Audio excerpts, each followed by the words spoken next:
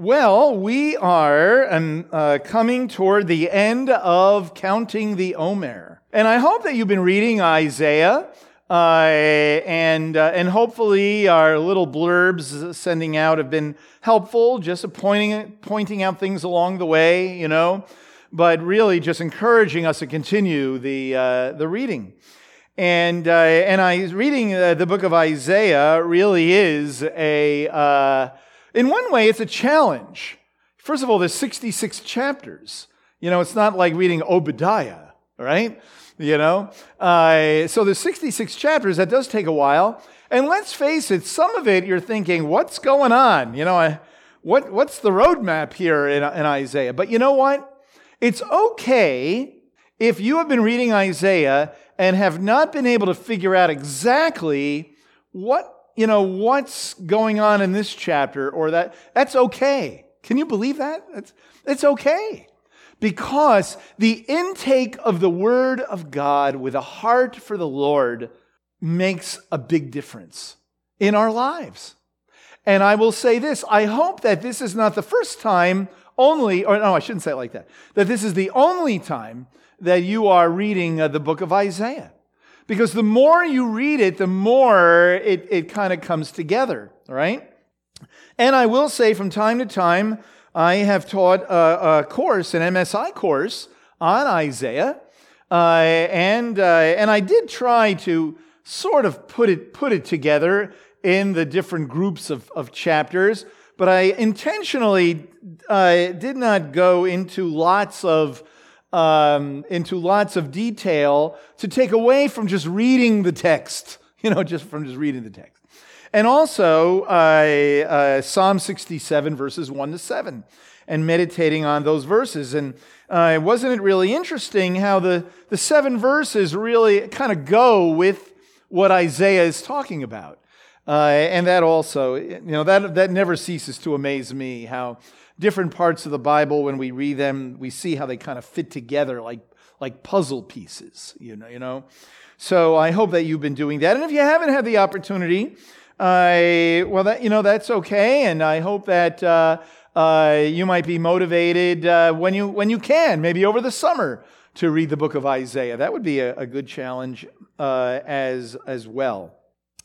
And of course, counting the days and reading the Bible, it helps us to appreciate how thankful we are by counting the days. We're anticipating the end of them, right? And part of the method of the madness of counting those 49 days, basically from the celebration of Passover to Shavuot, the Feast of Weeks, is an anticipation of getting there, right? So the rabbis would tell us that it's an anticipation of our love for the Torah. That it's like waiting to go on a vacation, right? You X out the days, or I should say, although all of our kids went off to their classes, I was going to say, when school ends, right? How many days are left? Right? Or counting off to your birthday or something important, Now, if you're a school teacher, you definitely are crossing off those days. Wait, no. Okay. But looking with anticipation, to an event. So, again, the tradition is looking with anticipation to Shavuot to celebrate the Torah. Because the Torah, the giving of the Torah, is a celebration of one could say, the betrothal of God to Israel. So a great celebration.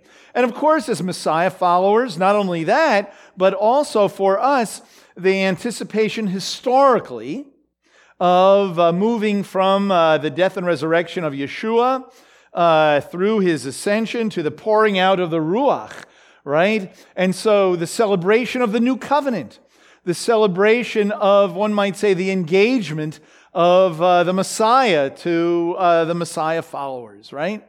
And then in another way, sort of a big eschatological end-time cosmic kind of way, that it is a microcosm, a little picture of our lives, looking forward with hope and anticipation, knowing that this is not all there is, but we're going to get to Shavuot.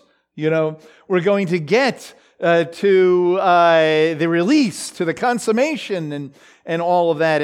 And boy, I will say that I think that for us, that is a fabulous reminder at Shavuot, because let's face it, when you're on the big journey of life, you don't always see the finish line. It could be depending on where you are in life.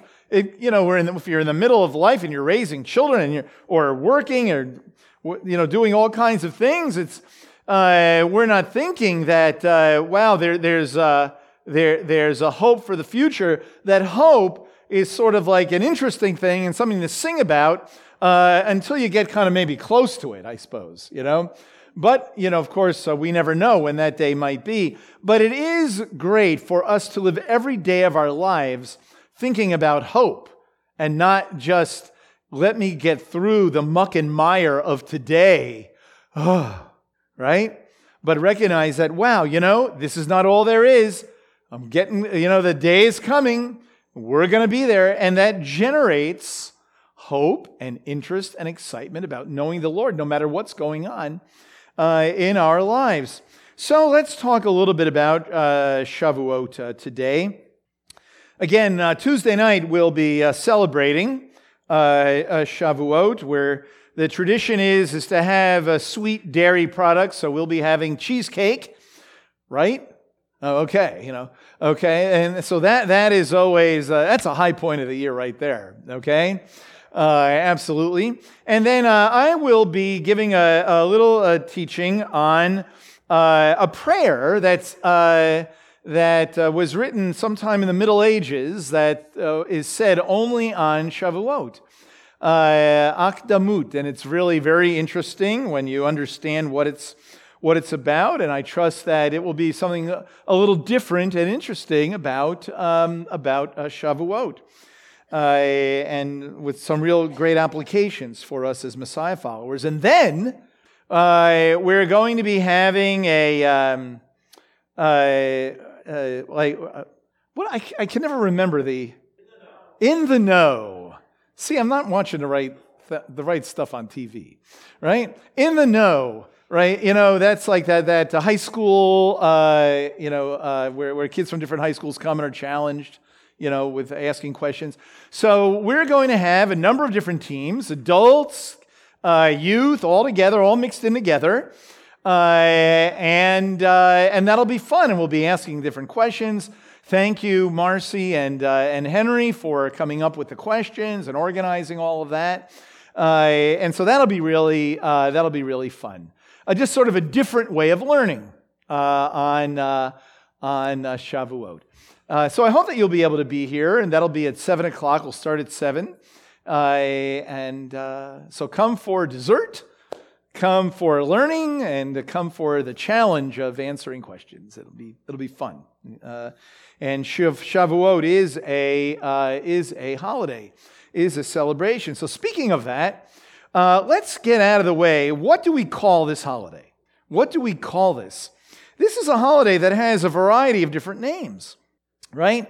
In Hebrew, the first time we read about it, it's actually called Chag HaKatzir, right? And that is the Feast of the Harvest. That's in Exodus chapter 23, right? But then the rest of the times that it's named, it's called Chag HaShavuot, right? Or the Feast of Weeks. Feast of Weeks. So first, the question is it a feast or is it a festival? That's a good question, I thought. That's a good question. You know what I would say? It's a holiday. But the term in the text is chag. Chag. Okay? So chag means it's actually used in the Bible as a pilgrimage, a time of pilgrimage, of coming to Jerusalem. And depending on whether you are singing and rejoicing or eating during that time, it's a feast or a festival, right? The words are kind of interchangeable. But I would say that if we're going to say, what is the name of what is it called? I would say probably Feast of Weeks, just as it is in every, at least English translation that I've ever seen. However, if we're referring to it, we might call it, it's a holiday or it's a festival, right? But I would say in my life, I have, in my personal life, not teaching on it, I would call it, it's a holiday, okay? Because sometimes I think when we use the words feast or festival, it sort of becomes like a something else. But it's something that, it's a holiday. And a holiday, think about it. A holiday is a time where we're celebrating something or we're rejoicing in something. And we're applying it to our lives in a way as the word holiday might be. Just like, we might refer to Thanksgiving as the Feast of Thanksgiving, right? But usually we don't say that. It's a holiday, right? Because of all that means to us, all that word symbolizes to us. So there you go. Chag, you can just call it that, okay? Feast, festival, holiday, but boy, is it a special day. A special day for us. First of all, it is one of 3 holidays. There I go. One of 3 holidays where God requires representatives from all the tribes and all of the Jewish people to come to Jerusalem. Shloshim Regalim, one of the 3 pilgrimages, actually. Literally is what that would mean. To come to bring first fruits, a celebration of the harvest. Shavuot is the late spring harvest. And so when we say it's a celebration, it is a celebration of the provision of God. 3 times a year, they would send representatives to Jerusalem to present an offering of provision. Really, it's not only of provision. It is really an offering of appreciation, of recognizing that all that we have comes from God. Now remember that in those days, 5,000 years ago, we're talking about. Remember. I can't remember last week. But anyway, way back then, people did not earn paper dollars or coins, right? So at this time, it was an agrarian society. So they would, what they grew is what they lived on. Think about that. What they grew and what they harvested is what they lived on. And they brought the first fruits, the beginning of that harvest, to Jerusalem, to God. That requires trust in God. Because it would have been very easy to say, we have too many mouths to feed. We cannot bring this offering to God. But by bringing it, it was an act of faith, it was an act of trust, it was an act of appreciation for the provision of God. So let's not just run over the idea that they brought the first fruits. That's a very significant thing. And I will, just in passing, I will say that should be our attitude in giving. Right? Whether we're talking about Shavuot, whether we're talking about Sukkot, whether we're talking about other offerings in the Bible, any offering that was brought was very costly and required faith that God would provide for our needs because we are thanking Him with the beginning of the harvest, of the provision.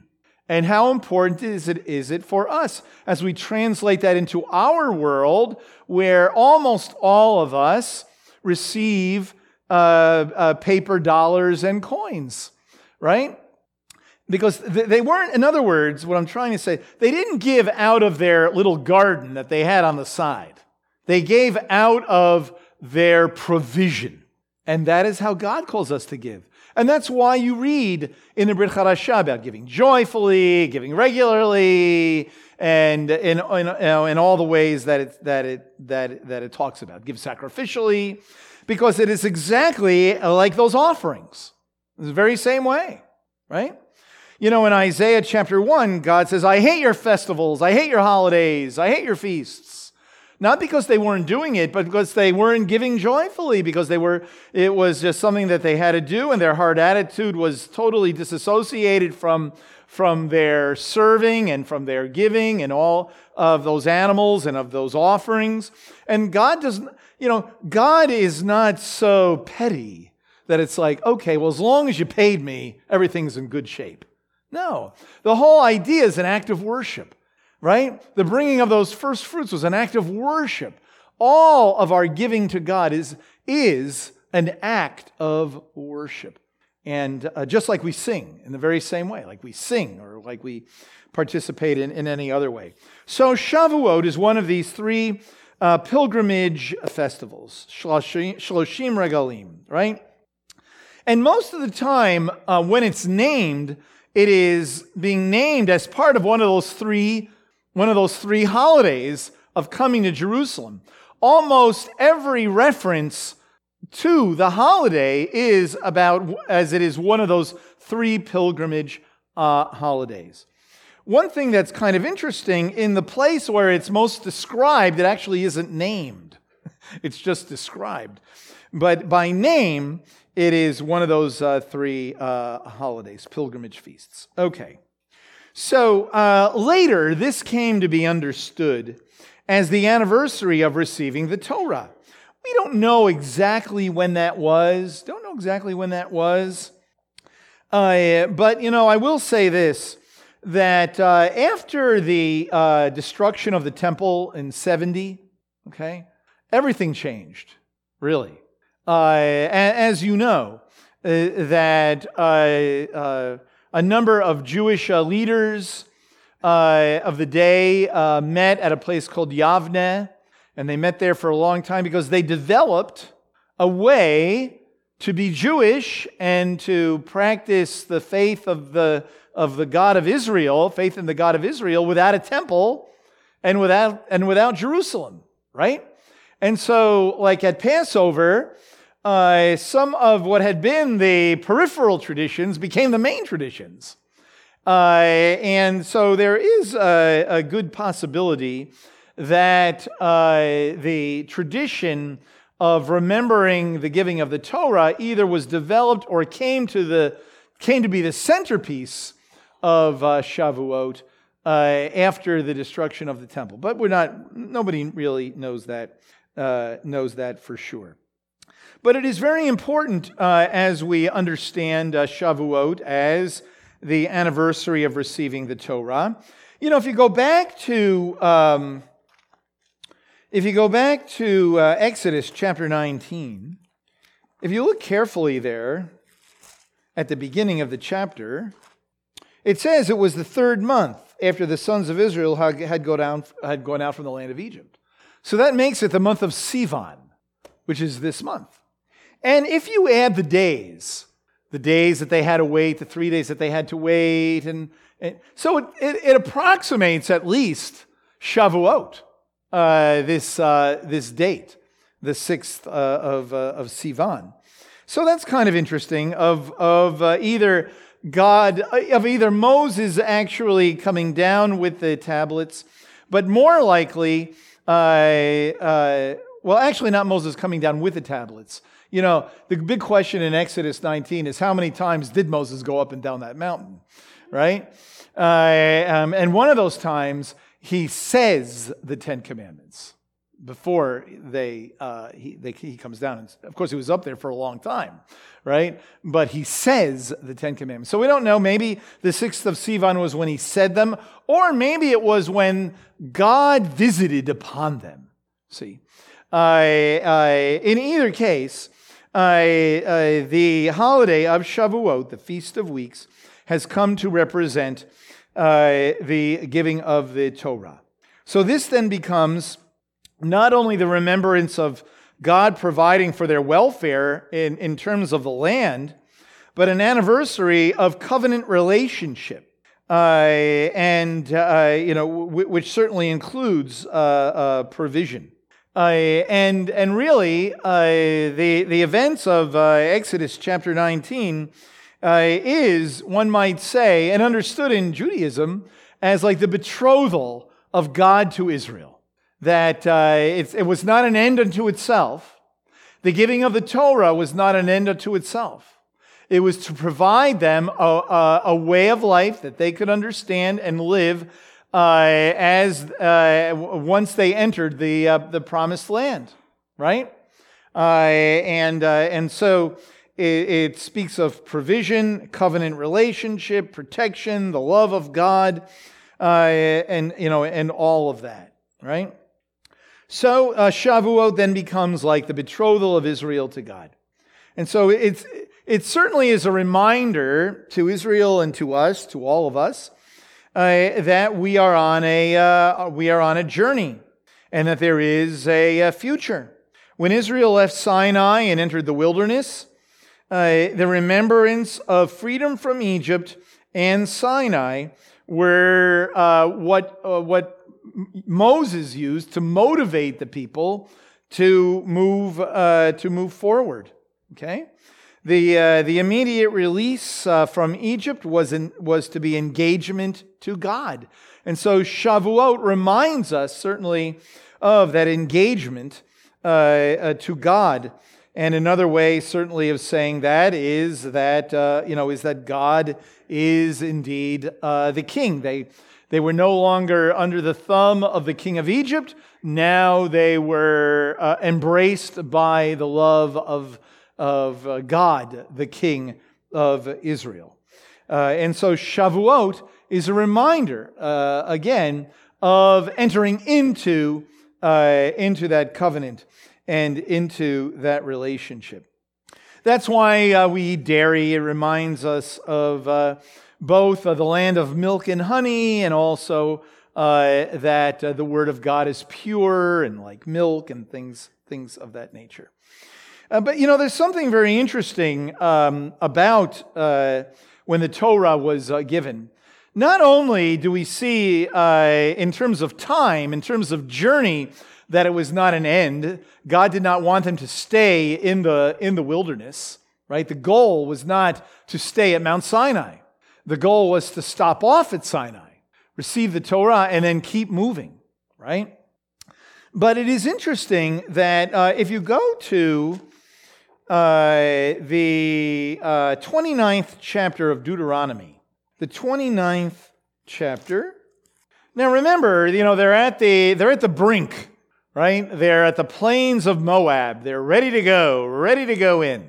And Moses says, "These are the words of the covenant which the Lord commanded Moses to make with the sons of Israel in the land of Moab, besides the covenant which he had made with them at Horeb," or Sinai. "And Moses summoned all Israel and said to them, 'You have seen all that the Lord did before your eyes in the land of Egypt to Pharaoh and all his servants and his land, the great trials which your eyes have seen, those great signs and wonders. Yet to this day,'" now remember, this is long after they have received the Torah at Sinai. They're about to go in the land.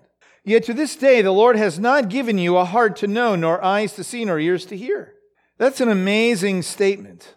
In other words, he's saying you need something else.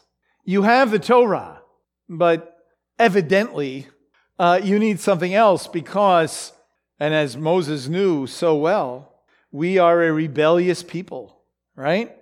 And so then if you were to read all the way through chapter 29, he goes on to say how you're going to go into the land, but you're not going to be able to live in the way that God has called you to live. You need something else. And then when you come down to chapter 30, it says at the beginning, "So it shall be when all these things have come upon you, the blessing and the curse, which I have set before you, and you call them to mind in all the nations where the Lord your God has banished you, and you return to the Lord your God and obey him with all your heart and soul, according to all that I command you today, and your sons." Now remember this. They have not yet entered the land, And Moses is now telling them, you're going to go in the land and you're going to be there for a long time, but it's going to be difficult. This is not going to be the end of the journey. It's not the end of the journey, right? Because you're actually going to end up leaving the land. And that won't be the end of the journey. The journey continues. Okay? And it says, and you return to the Lord your God and obey him with all your heart and soul, according to all that I command you today and your sons.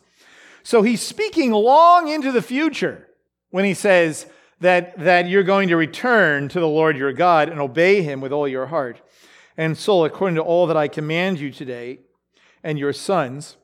Then it says, then the Lord your God will restore you from captivity and have compassion on you, and will gather you again from all the peoples where the Lord your God has scattered you. If you're outcasts or at the ends of the earth, from there the Lord your God will gather you, and from there he will bring you back. And the Lord your God will bring you into the land which your fathers possessed, and you shall possess it, and he will prosper you and multiply you more than your fathers. Moreover, the Lord your God will circumcise your heart and the heart of your descendants to love the Lord your God with all your heart, with all your soul, that you may live. So he is saying that there is going to be a day when you will receive what you need. As Moses said all the way back at the beginning of chapter 29, the Lord has not given you a heart to know, nor eyes to see, nor ears to hear. No, that would come into the future. That would come. He's given them the Torah, but the day would come in the future, after exile, after captivity, that the day would come when you will have eyes to see, you will have a heart of understanding, and ears to hear, when God circumcises the heart. Now, the prophets took note of this. Much of the informed theology of the prophets that we all love so much, Jeremiah, Ezekiel, Joel, and the rest of them, they got a lot of information from the eschatology of the Torah, of the end times information from the Torah. Because the Torah says itself it's going to be after years go by, right? And then God gave them more information. But if you turn to the prophet Joel, for our purposes today, prophet Joel, in the 2nd chapter, in the 28th verse, now the prophet spoke about this idea of a circumcised heart in varieties of ways, using different words and different concepts. Joel says in chapter 2 and verse 28, and it will come about after this, after the shame, after captivity and all of that I will pour out my spirit on all mankind. Whoa, that is there's some new information. I will pour out my spirit on all mankind, and your sons and your daughters will prophesy. Your old men will dream dreams. Your young men will see visions. And even on the male and female servants I will pour out my spirit in those days. I will display wonders in the sky and on the earth, blood, fire, columns of smoke. The sun will be turned into darkness, the moon into blood, before the great and awesome day of the Lord comes. And then it says, and it will come about that whoever calls upon the name of the Lord will be delivered. For in Mount Zion and in Jerusalem there will be those who escape, as the Lord said, even among the survivors whom the Lord calls. Okay, so there's a couple of things here that are huge. One is, he says, I'm going to pour out my spirit. That phrase, I'm going to pour out my spirit on all mankind. Okay? So what that means is that it's not going to be a select few that have the Ruach. Because in the day of Joel, only a select few people, not only, mankind is huge. It wasn't even all Israel. It was supposed to be the kings, perhaps, the high priest, those who had a specific message to share, but it was not universal, and it was not even universal among all of Israel. So this is a huge thing that he says, right? That when God circumcises the hearts of Israel, it's going to make a difference for all of mankind. All of mankind. See? Okay? And perhaps this is what Paul may have been referring to, this and probably a number of passages, when he says, "For if their rejection be the reconciliation of the world, what will their acceptance be but life from the dead?" Meaning that it's not just for Israel, but for all of mankind. But the point here is that God is going to pour out His Spirit. And then the significant words here we often miss. It's sons, daughters, old men, young men, male servants, female servants, meaning everybody. Everybody. We take that for granted. We look at all the other parts. But this is what was huge in that day. See? That it would be universal in scope. Right? Universal in scope. All right. Now, another of the prophets, Ezekiel, also talks about this. Ezekiel 36 says this in a different way. He says, just to cut to the chase here, he says, "Moreover, I will give you," in verse 26, "I will give you a new heart and put a new spirit within you, and I will remove the heart of stone from your flesh and give you a heart of flesh." Here's one of those places where flesh is not a bad thing. Okay? Then look at verse 27. "I will put my spirit within you and cause you to walk in my statutes, and you will be careful to observe my ordinances." So God says here, now here he's talking about Israel, "I'm going to put my spirit within you, and you will then be you'll have a heart of understanding, eyes to see, ears to hear. I will cause you to walk in my statutes." God says, I'm going to make it happen. It's not just, I'm not giving you some legislation. I'm not writing this out and just handing it to you. But he says, no, I'm going to internalize this. Pouring out His Spirit means He's going to empower us to live out this word. Now, Jeremiah sees this and says it, but he says it a little different way. In chapter 31, in verse 31 and following, you may be familiar with that. And notice Jeremiah uses the term "a new covenant." Perhaps Jeremiah is thinking about what Moses is saying in chapter 29 of Deuteronomy. "Behold, days are coming, declares the Lord, when I will make a new covenant with the house of Israel and the house of Judah. Not like the covenant which I made with their fathers in the day I took them by the hand and led them out of the land of Egypt." Notice, if this was an MSI class, I would spend a lot more time on that and show you how the way that Jeremiah phrases this is very similar to Deuteronomy chapter 29. It's very interesting. Okay? In other words, Moses talks about you need something more. Another covenant. And here Jeremiah articulates that. Okay? All right. "But this is the covenant which I will make with the house of Israel after those days.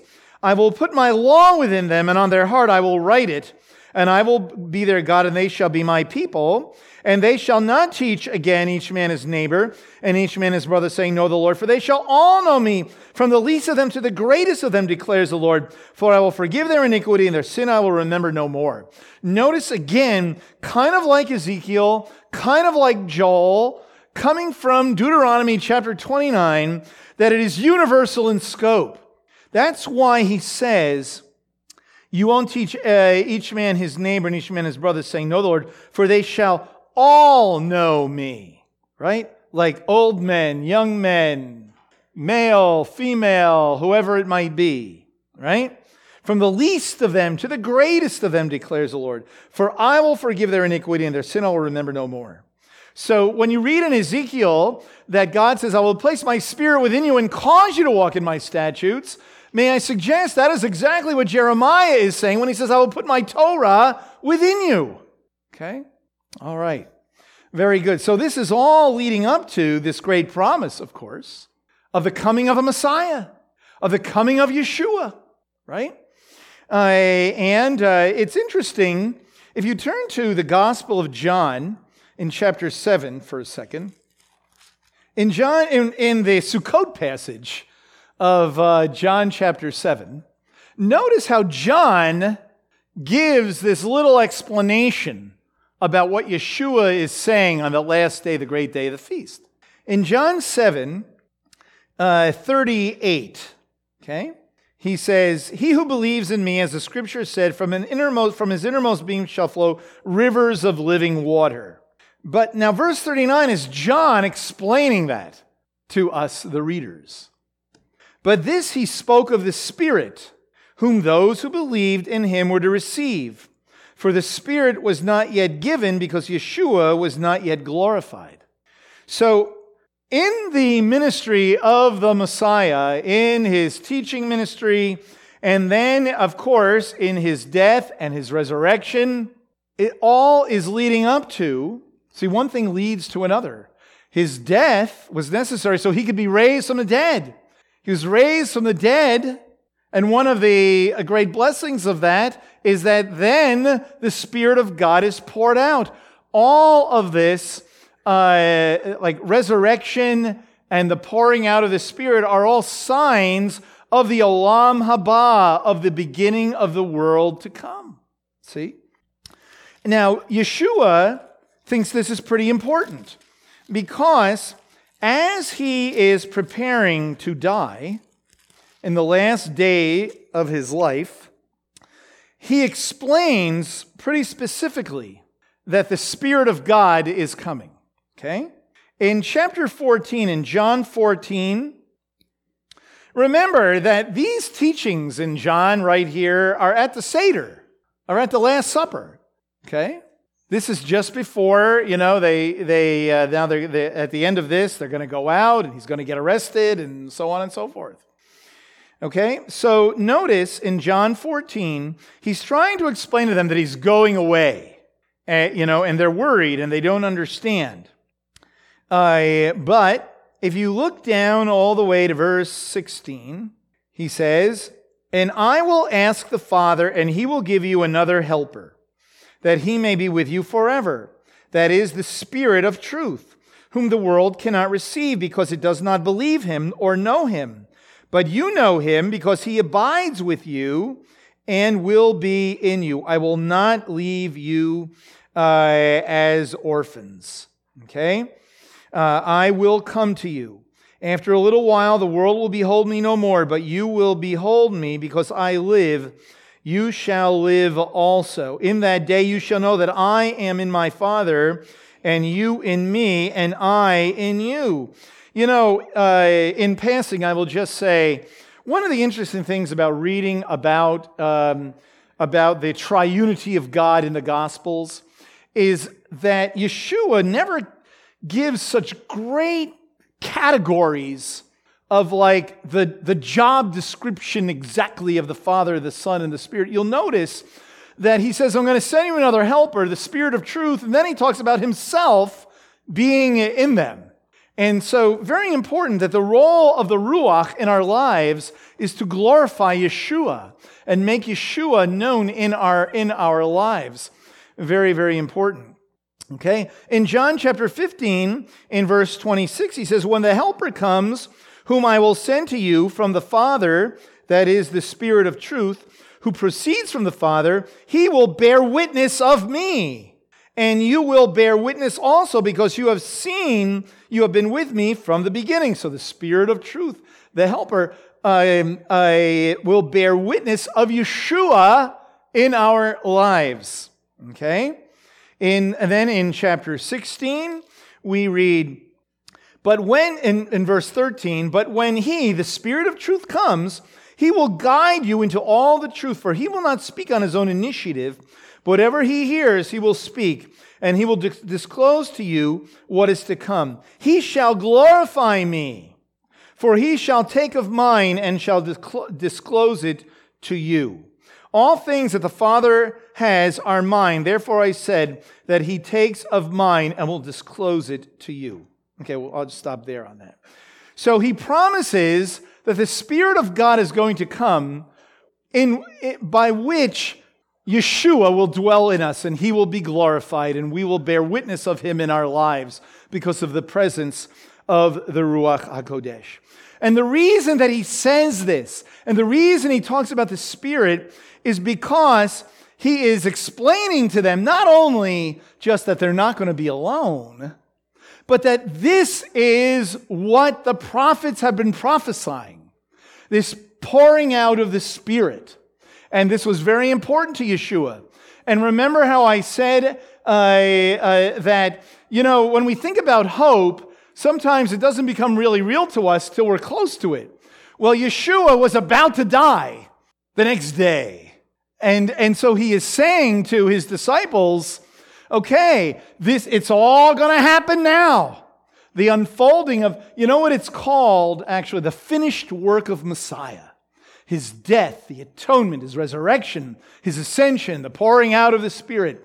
That's all one big work of salvation for us. And the beginning of the future. Okay? All right.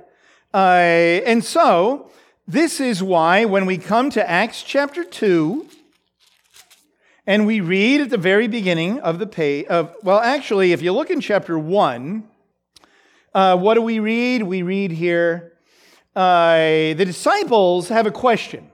They're confused. Okay? They're confused. Because you see, they know, they have the conventional wisdom, just like, very little difference than like Jewish people today. I got to tell you, very little different in this regard. The conventional wisdom is, the Messiah, he's going to usher in this great kingdom in Israel. And enemies will be destroyed, and we'll live in peace and harmony in the world, and it's going to be great, right? So the disciples are confused. They say in verse 6, now he has died, he's risen, he's taught them. Like, now what's going to happen? What's going to happen? So what do we read? It says in verse 6, so when they had come together, they were asking him, saying, Lord, is it at this time that you're restoring the kingdom to Israel? Now, are you okay? Like, that's what's supposed to happen. That's their expectation. They thought that was going to happen when he came into Jerusalem after raising Lazarus from the dead. But it wasn't then. Okay, are you going to restore the kingdom to Israel now? He says to them, it is not for you to know times or epochs which the Father has fixed by his own authority.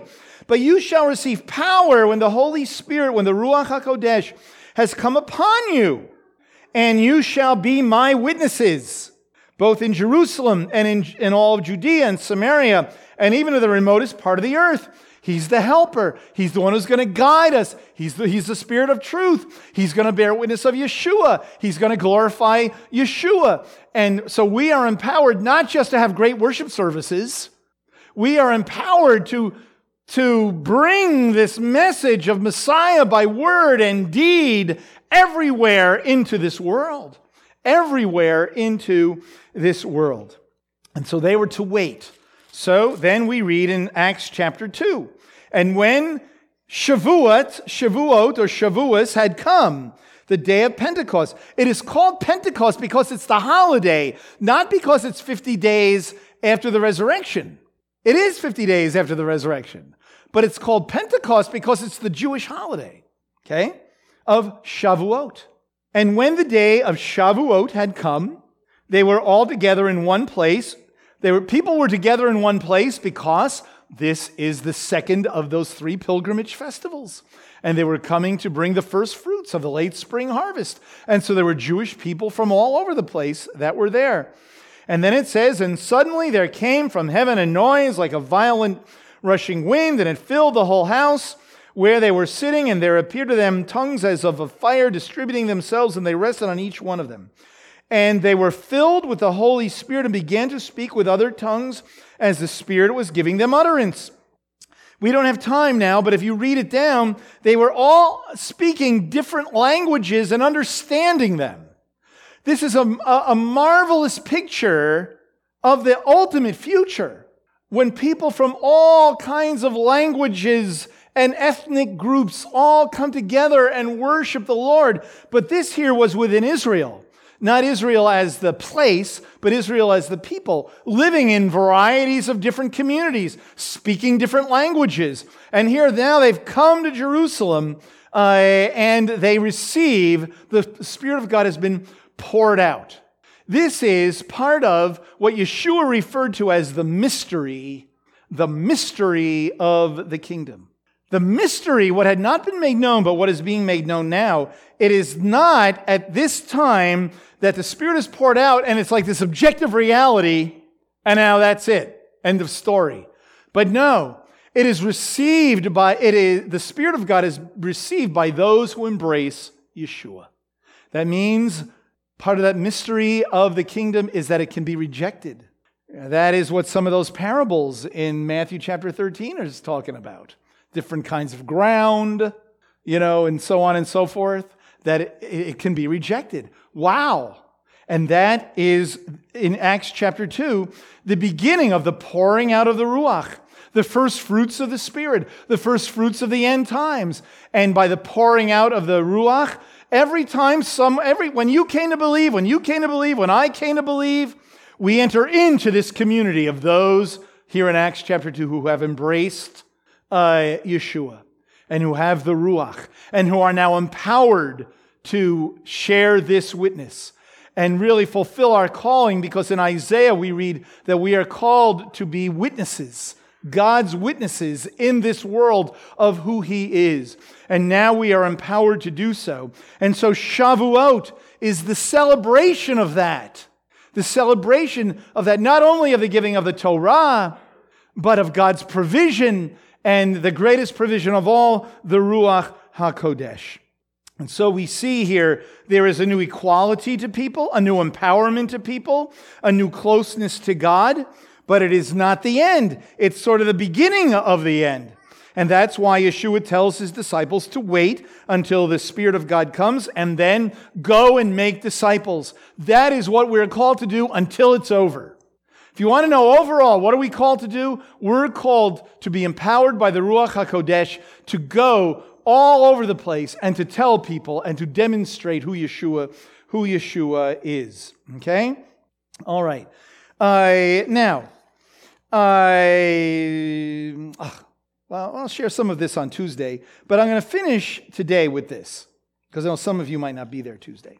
And that is, it is very interesting that when you read I'm just going to tell you this because of time. When you read in Leviticus chapter 25 about the year of Jubilee, you notice that it's written very similarly to what you read about Shavuot. It says, you shall count not 49 days, but you shall count 49 years. And the next year, or the 50th year, is the year of Jubilee. Okay? In Leviticus chapter 23, when it's talking about Shavuot, it says count 49 days, and the day after that is Shavuot. That is not a coincidence. Right? Not a coincidence. Because the year of Jubilee, even though it says that the year of Jubilee begins on Yom Kippur, but it is, in a way, the conclusion, the consummation of Shavuot, because it is the year of release. It is the year of release from bondage, whether we're talking about captives of various kinds, whatever it might be. Yeshua quotes Isaiah 61, which you're reading, right? In Luke chapter 4, he quotes Isaiah 61, talking about the year of God's favor, which by Isaiah's day was now understood of what the year of Jubilee was. But anyway, Yeshua says this about himself. Okay? He says, it says, the book of the prophet Isaiah was handed to him, and he opened up the book and found the place where it was written. The Spirit of the Lord is upon me, because He anointed me to preach the gospel to the poor. He has sent me to proclaim release to captives, recovery of sight to the blind, to set those who are downtrodden, to proclaim the favorable year of the Lord. And then he closes the book. And so Yeshua came to proclaim that favorable year of the Lord, to proclaim that release. And may I suggest that the pouring out of the Ruach, Shavuot, is prophetic of the beginning of that year of release. And so we celebrate the holiday of Shavuot. It's sort of like our coming out as Messiah followers, right?